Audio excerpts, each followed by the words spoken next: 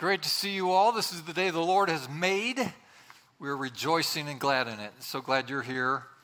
And if you've joined us online today, welcome to you. Good morning. It's great to see you. We are in the middle of a series called This I Believe. It's the foundations of our faith, what it means to be a Christian. And we're learning the basics and essentials of our faith. We have begun each of these services with reciting together the Apostles' Creed. The Apostles' Creed is about 17 centuries old and has been universally embraced by every tribe and tradition of the Christian movement for 2,000 years. And so we celebrate this creed. It's called the Apostles' Creed because it has 12 points and 12 original apostles, and so therefore the name. There's a phrase near the end of the creed that still causes people a little concern or question. We believe in the Holy Catholic Church, and sometimes that's confused with the Roman Catholic Church, and it's not intended to do that. The word Catholic is simply a word that can be otherwise translated universal. So when we say, I believe in the Holy Catholic Church, we're saying, I believe in the Holy Universal Church, that is the church in all places at all times. And so we believe in the big church, everyone who believes in Jesus. That's the import of that statement.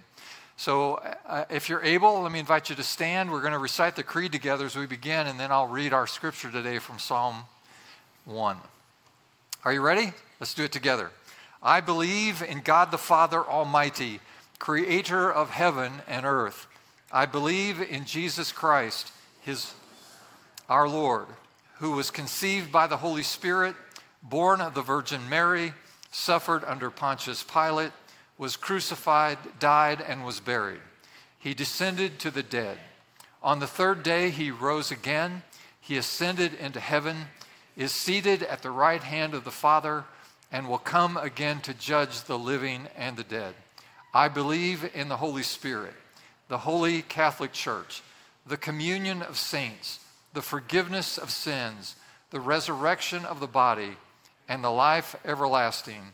Amen. Now, if you'll remain standing for today's scripture text from the book of Psalms, Psalm 1, and I want to read the first 3 verses. Blessed is the one who does not walk in step with the wicked, or stand in the way that sinners take, or sit in the company of mockers. Lots of mockers in today's culture. But those who delight is in the law of the Lord, and who meditates on his law day and night. That person is like a tree planted by streams of water, which yields its fruit in season, and whose leaf does not wither. Whatever they do prospers. Now, for all of you aspiring young preachers, there's the 3-point sermon there. We know that we're going to persist like a tree planted by water. We know we're going to be fruitful, and we know we're going to prosper. And there's a nice sermon for you. And this is a wonderful promise as we incline ourselves to the law of God, the words of God. Amen. You may be seated. Thank you so much.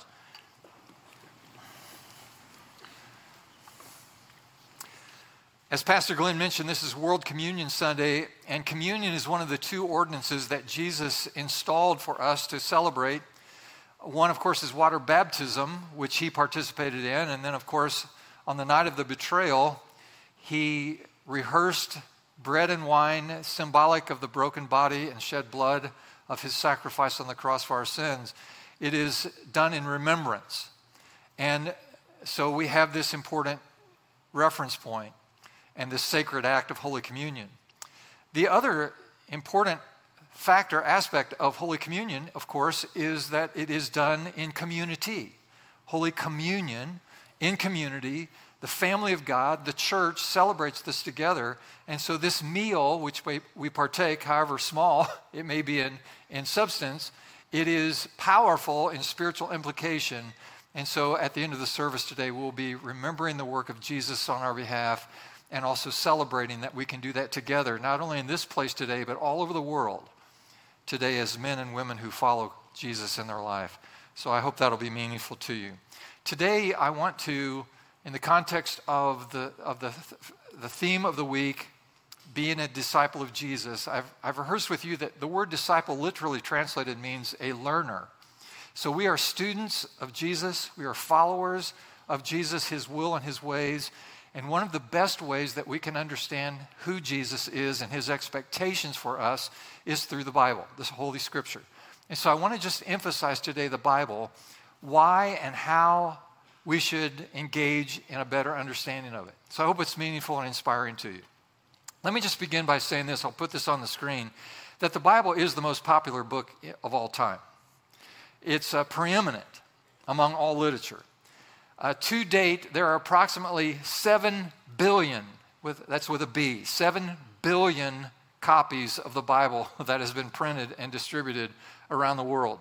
This year, 44 million more Bibles will be printed and distributed around the world.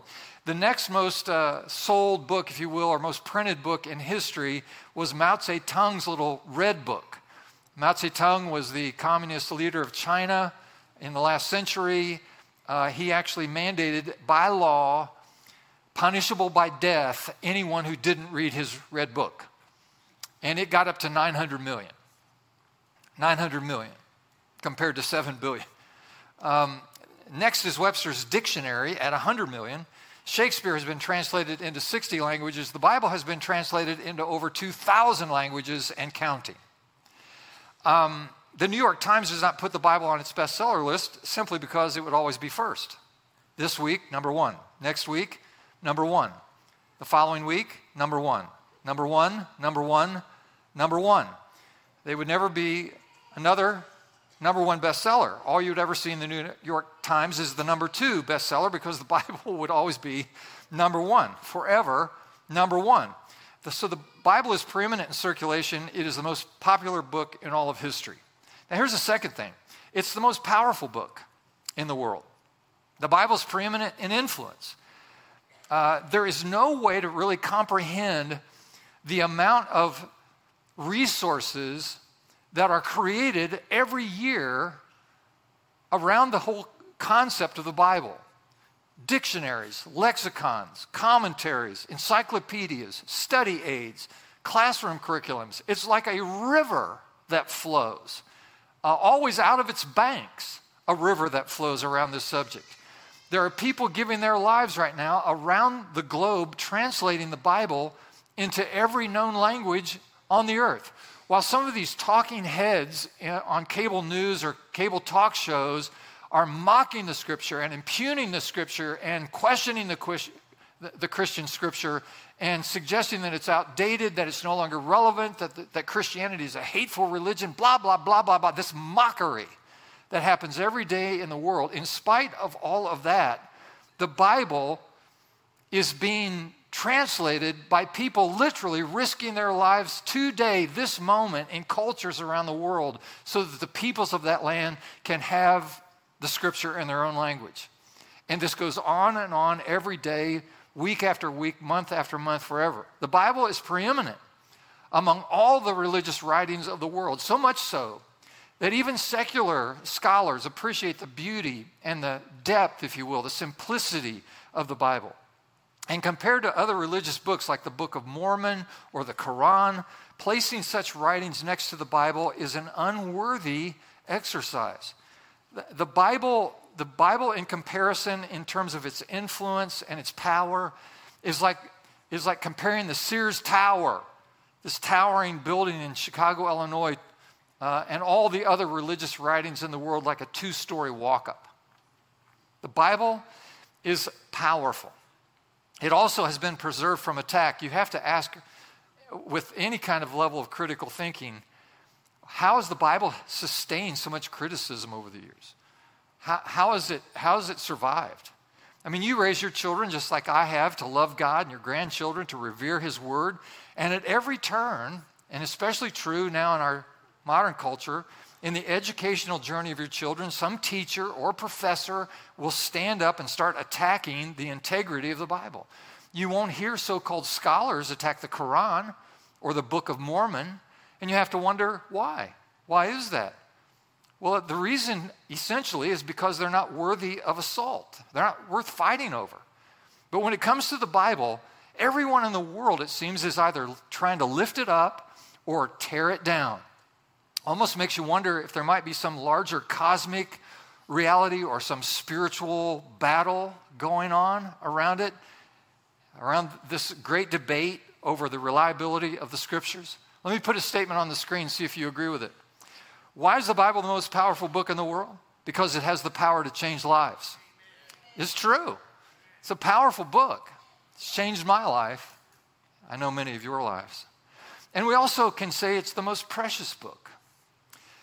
This is a beautiful story that comes from a personal friend of mine. When the Soviet Union imploded in 1989 and all of Eastern Europe opened up, the Iron Curtain fell, Eastern Europe opened to the gospel for the first time in decades after Soviet rule there. And in Kiev, Ukraine. Kiev and Ukraine have been in the news a lot lately, of course. But those many years ago, a good friend of mine seized the moment, went to Kiev, rented a big auditorium there, and had a mass gospel crusade. And at the end of that crusade, as he was preaching the gospel to many people there in Ukraine, an older woman, she was on two crutches, she was like a classic babushka, you know, she had the scarf over her head and wrapped around her face. And she comes forward because at the end of the crusade, my friend was distributing Bibles. And she took a Bible that day, clutched it to her chest, and began to rock back and forth, and began to weep, and began to moan, and began to mumble some words. And my friend asked the interpreter, "What is she saying?" And the interpreter now was in tears, and she said that this 70-year-old woman was saying, 80 years since I've held a Bible. 80 years. And it was a life-moving experience. Why is the Bible so precious? Man attacks the Bible. Time attacks the Bible. It never seems to cease. Why does the Bible cease to exist? Why doesn't its influence and popularity, why doesn't it wane or completely dissolve? Many atheists and other antagonists in history have declared, in X number of years, no one will even know that a Bible ever existed. And so we've heard these voices in history. Why is the Bible so popular? Why is it so powerful? Why is it so precious? Jesus said it this way in Matthew 4. Man does not live on bread alone, but on every word that comes from the mouth of God. The reason that the influence of the Bible is so great is because it's God's book. The Bible says that heaven and earth will pass away, but my word will never pass away. God himself is standing behind his book, and nothing is going to alter its priority. You may be a skeptic within the sound of my voice today. You may be personally determined to see the influence of the Scripture continue to decline in our culture and around the world. You may have all kinds of aspirations that way. You're fighting a losing battle. This is God's book, and nothing is going to stop him from disseminating his word. Jesus is teaching us about man shall not live on bread alone, but by every word that proceeds from the mouth of God. He's simply reminding us that material things alone do not fulfill. Material things are good, bread is good, many other things are good, but material things are not enough to bring ultimate fulfillment. So we have to ask the question, and we've tried to answer these questions during this series. Who is Jesus? Why did he die? How can we be sure of our faith? How can we have a relationship with him? And of course, we have a relationship with Jesus by talking to him in prayer and by understanding his word, the Holy Scriptures. Let me just say a few things then about the Bible and specifically about its quality in our life. Number one, it's a manual for life. God has spoken to us through his Son, Jesus Christ. Look on the screen, if you will, at Hebrews chapter 1. In the past, God spoke to our forefathers through the prophets at many times and in various ways, but in these last days, he has spoken to us by his Son, whom he appointed heir of all things, and through whom he made the universe. Now listen to me. Are you listening? Christianity is a revealed faith. It's been revealed to us. There's been a revelation.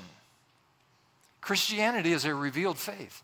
We cannot find out about God unless God actually reveals himself to us. God has, as it turns out, revealed himself to us through the person of his Son, Jesus Christ. So Jesus, is God's ultimate revelation. So the main way we know about Jesus is through God's revelation according to the Bible. Now, we know that there are other ways that God has revealed himself to us. For example, the created order, the creation around us is an indication. If you look at the screen at Romans 1, it says, "For since the creation of the world, God's invisible qualities, his eternal power and divine nature have been clearly seen, being understood from what has been made, so that men are without excuse." So if you've never heard anything about God or ever read the Bible or heard the gospel or know if Jesus ever existed or not, nature itself indicates to us that there must be some designer out there. Psalm 19 says, "The heavens declare the glory of God." You only have to look around to see the power of God in nature. And of course, God reveals himself individually and personally to us through the Holy Spirit. The Holy Spirit may speak to us, lead us, direct us. One of the most significant verses in the Scripture about the importance of God's Word is 2 Timothy chapter 3. Look at it with me. All Scripture is God-breathed. Interesting phrase, isn't it? God-breathed or inspired, and is useful for teaching, rebuking, correcting, training in righteousness, so that the man of God may be thoroughly equipped for every good work. That phrase, God-breathed, comes from a Greek word from the original language of the New Testament, and it's a word, a compound word, and it's described as theopneustos. Now, we can sort this word out fairly easily. Theo, of course, means God. Theology is the study of God. So theo is clear, and this pneustos comes from a root, pneumos, or pneumatic. The English word is translated pneumatic. We understand what that is. All of our bicycles have pneumatic tires, meaning they're full of air. And so you can interpret that God-breathed or God-inspired. It means air or breath or wind. And so it literally transliterates as God-breathed. In other words, the writer is saying that Scripture is God speaking, God breathing. And of course, God used human agents to write the Bible. The Bible is 100% the work of human beings, but it's also 100% inspired by God. This is a high view of the inspiration of the Bible, and it has been held almost universally worldwide by the church throughout the ages. For example, Irenaeus, who lived approximately 150 years after Jesus, he said, and I quote, "The Scriptures are perfect inasmuch as they have God as their author." Likewise, the Reformers. We get to the 16th century and the Protestant Reformation and Martin Luther at the head of that movement. And Luther said, and I quote, "Scripture which has never erred." Today, for example, a reference is from the Roman Catholic official view is enshrined in Vatican II. The Scriptures are, and I quote, "written under the inspiration of the Holy Spirit, have God as their author, and are therefore without error." Now remember, the Bible was written over a period of approximately 1,500 years by at least 40 different authors. These authors included kings and scholars and philosophers and fishermen and poets, statesmen, historians, and doctors. They wrote different types of literature. The Bible includes history and poetry and prophecy and just ordinary letters. Now, this doesn't mean there are no difficulties in the Bible. Let me just make this clear. Believing in the inspiration of the Scripture doesn't mean you have to take your brain off and set it on a shelf and just become naively, accepting of anything that you see. Indeed, the Bible encourages us to use all of the resources we have at our disposal as thoughtful, intelligent, critically thinking people, and that we should bring to bear all of the capacity we have in the study and the implications of the Scripture. And so we do. And let me just remind you that the brightest minds in history who have carefully studied the original languages of the text and have been theologically trained and devoted their lives to an better understanding of the Scripture and what it means have been brought to bear.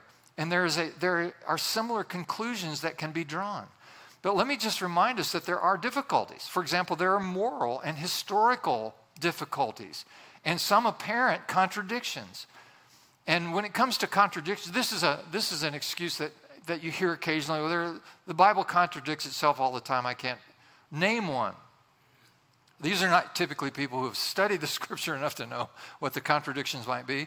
But the contradiction exists here and there. They are, in my view, typically minor contradictions. For example, one author may have 3 people at a scene that's described in one of the Gospels, for example, and one of the other Gospel writers may only have 2 people included in that particular scene. And so you say, well, the Bible contradicts itself. Well, it's open to careful consideration. You read some of the things in the Old Testament and you wonder, wow, that's pretty dramatic. That's pretty wild. That's out there. How can that be? Some of the difficulties can, of course, be explained because of different contexts or languages or culture of the author at the time. Context is always essential to interpreting the Scripture, so it may be a different period of history. Some people, for example, like to overlay Christian values onto King David, for example, and all the military exploits that he engaged in during his life. You read some of these accounts, and you go, man, that is violent, that is bloody, that is a mess. I thought David was a good Christian man. No, David lived 1,000 years before Jesus. David didn't know anything about Jesus and didn't know anything about Christian values. He's operating in the Bronze Age and doing the best he can to live a life honorable to God. He's got as much information as he has, and he's living his life, and you can put it in that context. Another thing, for example, is it's hard to reconcile the love of God and the suffering in the world. This is a problem that most of us have to deal with. Yet every Christian believes in the love of God, and so therefore we should seek an understanding of the problem of suffering in the context or framework of God's love. In a similar way, we need to hold on to the belief in the inspiration of the Bible and then try to understand the difficult passages within that context. If we believe that this is an inspired book, that God has breathed into these authors, and that it's meaningful text to us, then we have to then embrace the idea of inspiration. And if there's inspiration, then there's also authority. And so we hang on to the inspiration of the Bible. I do. I believe it's an inspired book. And if we accept that the Bible is inspired by God, then its authority must follow. It must have its place in our lives. It must carry the weight that it deserves in our lives. And if it is God's word, then it must be our supreme authority for both what we believe and how we live. The Bible then should be our authority in all matters of creed and conduct. And so you're looking at a guy who believes the Bible to be true, reliable, inspired, authoritative. And so the Bible becomes a manual for us. We find out what God's word has to say about what's right and about what's wrong. We discover God's views about work or pressure or singleness or marriage or giving or forgiving or parenting. It's a manual for life. Many people in the secular culture react, I don't want this rule book, too restrictive. Living according to the Bible will take the fun out of life. But that's not really true. Ask the question, does the Bible really take away our freedom? Is it so narrow, so exclusive, so restrictive that, we can't live with it anymore? Or does it in fact give us freedom? Let me ask you this question. What is a life without structure or boundaries or limitations? What is a person without boundaries? What is a person who lives their life where anything goes? What happens to that life? We've built a number of buildings here on our campus over the years, and Beth and I have built 2 homes over the course of our lives together. And here's what I've observed about construction. I've learned that anytime there's a question, anytime there's a problem, anytime there's a unique challenge on a building site, people always reach for the blueprints. Always. And the reason why that's true is because nothing good is built without a blueprint. If you ask a builder if it'd be good or advisable to build without a blueprint, they'd laugh at you. I want to build a 40,000 square foot building that will be a youth facility and also a place where we worship for our church, 40,000 square feet. I've scribbled some things out here on some paper. Is that enough to get started on that? And folks will look at you and go, well, you're crazy. You're nuts. You can't do that. Because it's universally understood that nothing good is built without a blueprint. Let me put it in this context. Everyone here understands high school basketball. Let me just create this scenario. Let's just imagine for a moment this coming winter, when the boys' high school basketball county tournament is played, and we've gotten all the way to the final game. And this year, we just speculate, the two teams are Yorktown and Delta. Yorktown is playing Delta in the county tournament final. Now, right now, everyone's feeling stress. People are bowing up. You're wondering if the guy next to you that you've been very loving and cordial toward, which side they're on, and that'll matter to you. What if you attended that county boys basketball final, and the PA guy comes on after the teams have warmed up, and they say something like this: in order for the boys and all the fans to really enjoy the competition, we've removed all of the court boundaries and told the referees to stay home. In the spirit of competition and good sportsmanship and open-mindedness, we'll let the boys call their own fouls. We tossed a coin and the white shirts get the ball first. Enjoy the game. How many of you know that the thin veneer of civilization that exists would soon deteriorate, and there would be bloodshed? First there would be blood on the court, and then there would be blood in the stands. How quickly would that happen? 5 minutes, 6, maybe tops, maybe in the first 30 seconds. It just wouldn't take long. And you would say, should we try that? You go, that's nuts. What are you, crazy? You can't play the game without rules. You can't have fairness or freedom without boundaries and limitations, without any effective authority, no referees. What are you talking about? People will be confused. People will be hurt. Everyone knows if you just have a free-for-all, that no one will reach their potential, nor appreciate any kind of victorious. We won. You didn't win, you cheater. I mean, it would be chaos. It would be riot. They'd probably burn down the gym. Here's what we think. We think God's word is our authority. God's word is like a mirror in our lives. You study God's words, you see rules, limitations, and boundaries. You see the guardrails around which you live your life, and you go, well, maybe I shouldn't be doing that. Maybe these aren't the people I should be hanging with. Maybe these aren't the kind of decisions I should be making. And we all have this propensity, don't we, to kind of go the wrong direction. We have this tendency to do the wrong thing. It comes naturally to, I have it. Do you have it? The tendency just to mess it up somehow. I have that. Do you have it? Say it out loud if you do. I have it. Say it again. I have it. I have that. We all have got issues. We all got baggage. But the Bible says, thy word is a lamp unto my feet and a light unto my path. I get clarity. I get direction. I get assurance about the steps I'm taking in life. The Bible is God's rule book. And if we play within the rules, there's freedom and joy. Contrast that when we break the rules, people get hurt. God didn't say, do not murder in order to ruin our enjoyment in life. He didn't say, do not commit adultery because he's a killjoy. Here's what we know. God doesn't want people to get hurt. God says that I hate divorce, and people interpret that meaning God's angry toward people who have been divorced. That's not the point. God hates divorce because it hurts people, and he doesn't want people to be hurt. When people leave their wives or husbands and children to commit adultery, lives get messed up every time that happens. So the Bible is God's revelation of his will for his people. The more we discover his will and put into practice his plan, the freer and the more productive and fruitful we become. That's where an amen goes in the sermon. It's true. It's absolutely true. So the Bible is a manual for life. Let me tell you, second of all, what it is. It's a love letter from God.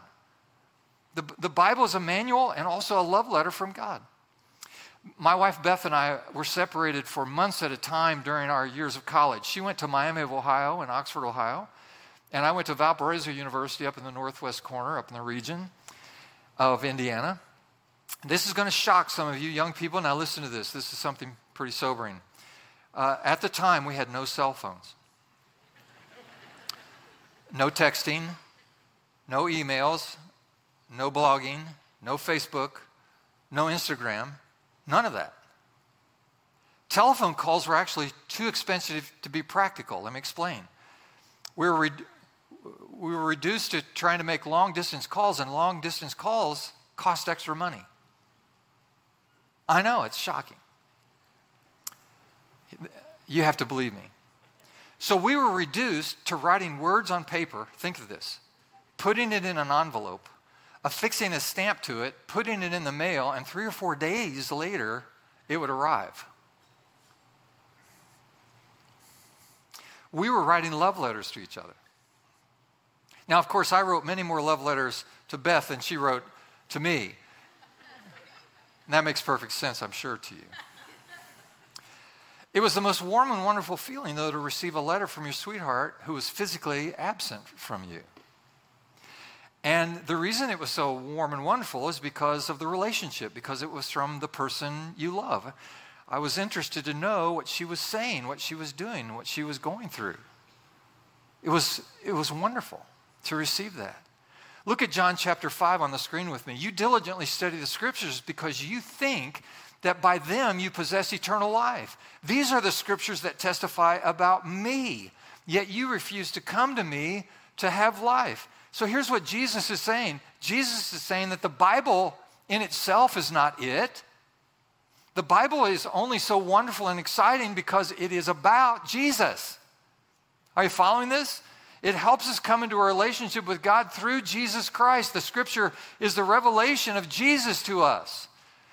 The most amazing thing about all of this is that the revelation we find in the scripture helps us and enhances our opportunity to fall more deeply in love with the Jesus who has given his life for us.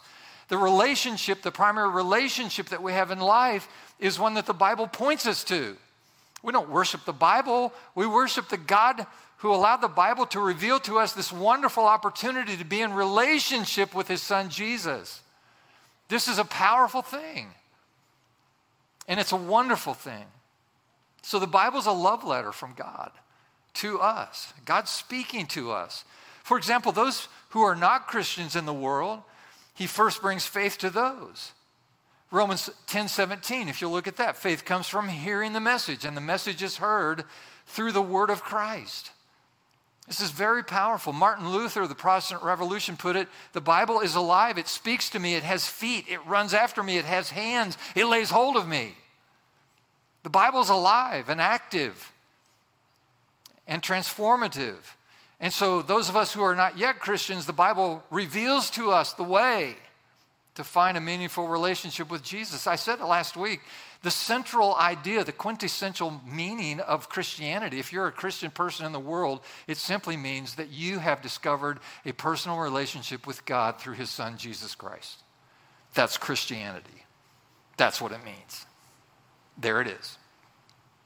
And those who are Christians, the Bible is replete with hundreds and hundreds of promises like you can become like Jesus. You can have joy and peace in the midst of a storm. You can have guidance in life. Every step you take, you can have health and healing. You can have defense against spiritual attack. You can have power in your life to overcome the challenges of life. You can be cleansed from the mistakes you've made in life. These are all the promises that God's love letter to us makes. It's the most extraordinary thing. And that leads us to the third and the last thing I want to mention today. I've tried to inspire you to think, I need to get more engaged in the Bible. That's the idea. Now I want to just teach you very simply how to do that. And anyone can do what I'm about to explain. There are 3 points. One is time, the second is place, and the third is method. Time, place, method. You've all heard this axiomatic thing, time is money. You know, time is money. And we all kind of get that. How about this statement? Money is power, time is life.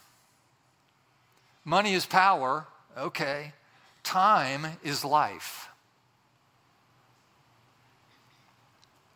The phrase time is life makes the most sense to people who have less of it than folks who have more of it, or so they perceive.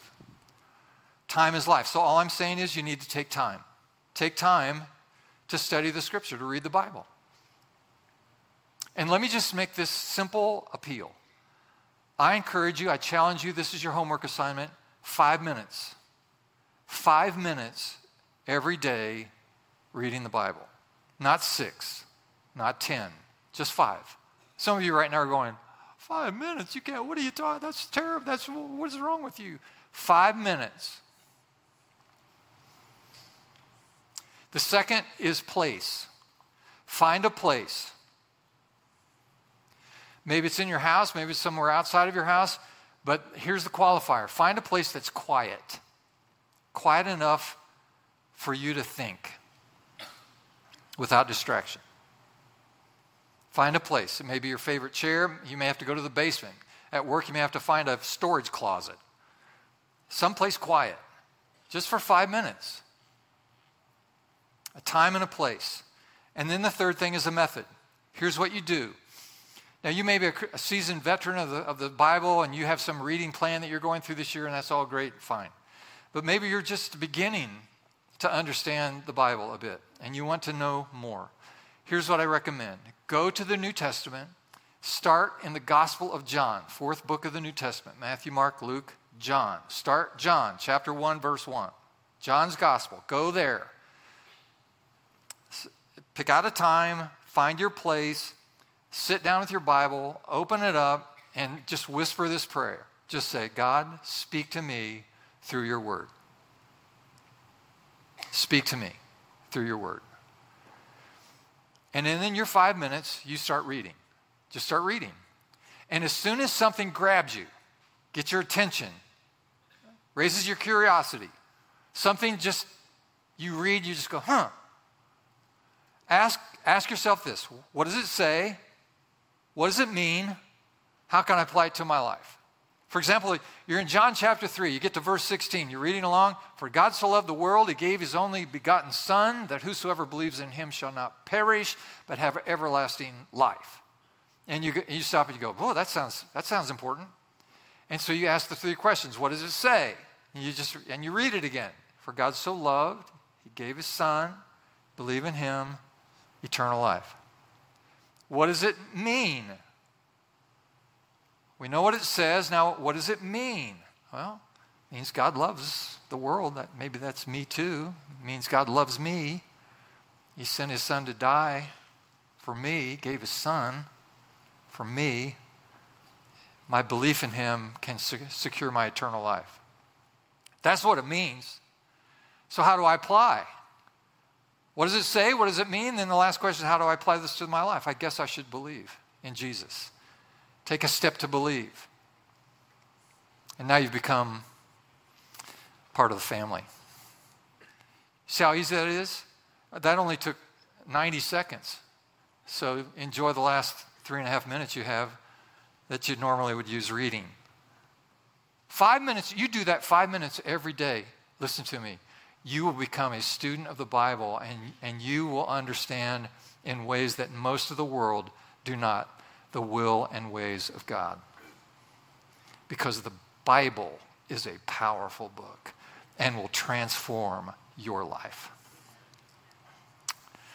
Matthew chapter 7, verse 24, last scripture. Therefore, everyone who hears these words of mine, puts them into practice, is like a wise man who built his house on the rock. Isn't that good? One more quote, D.L. Moody. The Bible was not given to increase our knowledge. It was given to change lives. Isn't that encouraging? So I recommend to you the Bible. Amen. Do you have your communion elements handy? Would you grab those now? If you need the elements, you didn't get them so far, just lift a hand. Someone will help you with that. Anyone need the elements? I think we're good. I mentioned earlier that there are 2 primary emphases around this sacred act of Holy Communion.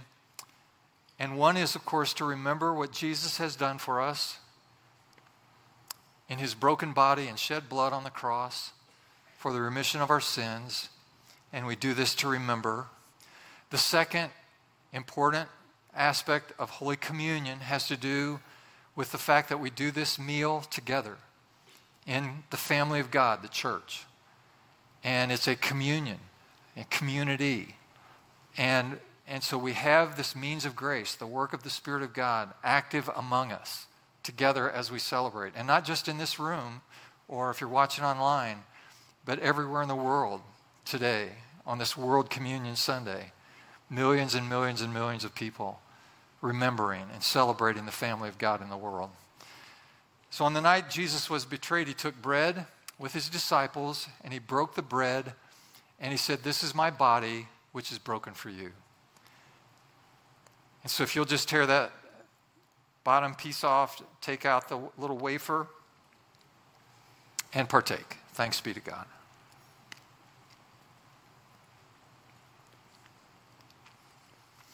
Likewise, the same night he took the cup, he raised it, he blessed it. He said, "Brethren, this represents my blood, the blood of a new covenant, poured out for the remission of the sins of the world."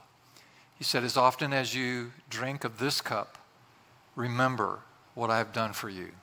Now, as you tear the top off of the cup, be careful not to try to tear all of it off. You might jostle and drop some. Just back far enough that you can partake. Are you ready? Thanks be to God for his indescribable gift.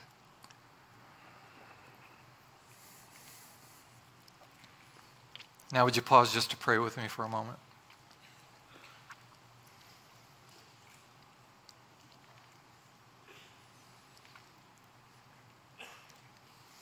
We know in the celebration of this sacrament, this Holy Communion, that the grace of God is poured out toward us. So what I'd like for you to do right now is think of some area of your life, some need you have, or maybe it's the need of someone you love. And I want you to simply pray that God's grace will come to meet that need. Maybe it's a physical need, a need for healing. Maybe it's a relational need. Maybe it's something to do with your finances or some other circumstance in the world or in your life. And just simply and personally invite God's grace to come to that place, to that need. And do that right now.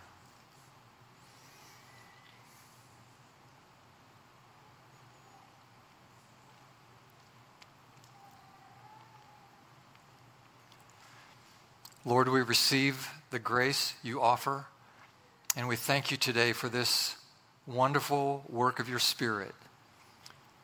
As we remember the sacrificial death of Jesus on our behalf and celebrate the opportunity to be together as a family, as the church, in this place, in this time, to say, yes, we trust in you, we believe in you, and we give you thanks. In Jesus' name. And everyone said, amen. All right, would you stand with us?